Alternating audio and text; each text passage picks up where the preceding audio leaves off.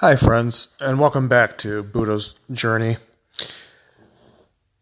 When you have lost so much in life that you worked so hard to achieve, it sometimes feels as if there's nothing to be grateful for.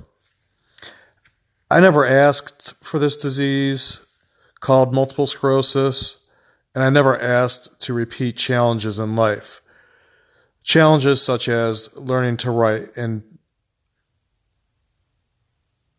also reading and speaking due to the feeling of numbness in my tongue, in my lips, in my fingertips. The strength of my fingers gone, and the strength that I once did have is not there as much today as it used to be. I never thought at the age of 46 I would have to listen to my wording as I spoke to make sure I am speaking clearly and loud enough and making complete sentences. I never thought at the age of 46 accomplishes for me would be taking a shower, shaving, tying my shoes, being able to talk, have a conversation on the phone, and etc. I've never asked for any of this. Even though at a time in my life when multiple sclerosis was winning and beating me down further and further every day, I never gave up. I never gave up on hope. I never gave up on believing in myself especially. Along with the power of prayer and good people in my surroundings, I never gave up. Multiple sclerosis had taken many of my motor skills from me, along with much of my mental stability. I could not even make a sentence before. There were days I couldn't even remember my name, where I lived, my telephone number, or even what I was doing at that present time. But still, I always stayed positive, and I always stayed hopeful for better days and a healthier body for the days ahead of me as well. MS had altered my sight by giving me blurry vision, double vision, seeing shadows out of the corners of my eyes, thinking there was always something there, somebody there, when there was absolutely nothing there at all. The shadows were just always an issue. It had stolen my strength and my muscles, every single muscle in my whole body, as a matter of fact. It then replaced my once strength with weakness, pain, and much discomfort. Multiple sclerosis had made me feel as if I had literally lost my mind 100% completely. Adding the stress of chronic anxiety and chronic depression was just a daily addedness. I was still okay in a world of disarray, and I just prayed for it all to go away soon one day. I was broken, I was feeble, I was weak. I was now battling bowel and bladder incontinencies. I saw a doctor 3 to 5 times a week, using my last bit of strength every day to get to those appointments, to force myself to eat, although nothing had any taste to me, and was always challenging to swallow. At that time, even water and even my own spit would make me gag, choke, vomit, get nauseated, and just be plain sick. After all the winding, crazy paths that I did take, trying to find an answer for all these illnesses and my main illness of MS, I stumbled across my current doctor. He is a medical doctor of over 35 years and is now in his own practice of preventative medicine. I believe I have the best of both worlds because I have a medical doctor who is knowledgeable on medicines and a preventative medicine doctor who also is knowledgeable on the ways of preventing illness, disease, without using medicine. Most doctors go one way or the other and don't veer. My doctor, luckily, has a very open mind and a very rounded education in both areas.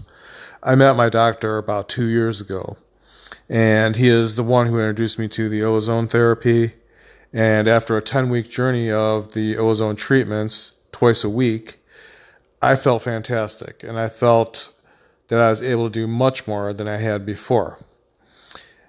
I always said, and I think I said on a few of these podcasts, that there was always a key missing to the stem cell treatments that I was getting, and I do believe still to this day the ozone therapy along with stem cell both work very good together, and have given me the strength to do these podcasts, read, and give me back much of my motor skills that I had lost before.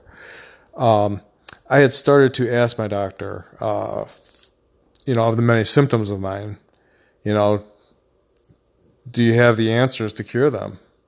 After lots of testing and lots of the just pinpointing, my doctor and I both finally made more progress than I had with now the ozone treatments and stem cell together. Not that the ozone didn't work for me, and not that the stem cell didn't work for me, and not that the two together did not work for me. But after these other changes in my life that I decided to make along with my doctor, it just added to more of my health benefits and added to me becoming better in my health journey. So now fast forwarding into these last few weeks, I have done a test called biochemistry, which is a functioning test along with another different kind of functioning test. These two tests together should and will hopefully give me a huge lead as to what I need to do next and where my problems are literally stemming from. So the doctor and I can both create this plan of attack to better my health, get rid of whatever is bad in my system, even more once again. To check and get my true muscle mass and my true strength, along with finding out my pure oxygen levels, are just one of the steps of many in the function testing that I did and will be doing more of. While the biochemistry test consists of kind of taking bits of my nails, hair follicles, saliva swab, and a urine sample. Together, all these test results will give me a very specific diagnosis of pinpointing exactly where these health problems may stem from, how long they'll take to heal, how long it'll take to heal them properly and forever, and hopefully erasing any illness history I've ever had. Since everything we have done and tried were always successes at my doctor's office, I am more than positive that these tests are going to give me more than a helpful diagnosis and a more helpful plan on moving forward, being healthy and getting rid of as much illness as I can. So now, within these next few weeks, we are going to get answers for so many once unknown answers, or once unknown questions, I should say. If we were never to give up believing in ourselves and always keep searching tirelessly for even the smallest of answers, we will always eventually find our answer in one way or another. If it's a person coming into your life, if it's an article that you've read, if it's an epiphany of your own mind, it will come one way or another. I am grateful I have found many answers from never giving up. I am grateful for being stubborn and for never accepting any answers that don't have any meaning to me.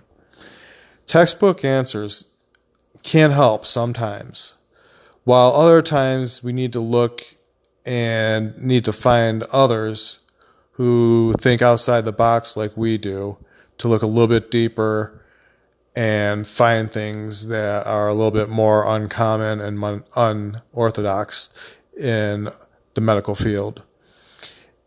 It's very hard, it's very exhausting sometimes, and it's also very painful and dark as well. But we step back during these times and then just diagnose what we should do for our next medical step. Then it doesn't seem as bad, and we don't seem as bad nor as sick as we really are on the other days. So then on those other days, we may be able to look for those answers and may be able to actually find those answers that we need, and then find out exactly how we can take care of ourselves, our own medical condition, and our own health. I want to thank everybody for listening today to Buddha's Journey. Take care of yourselves, take care of one another, and especially love each other and yourselves. Thank you for listening.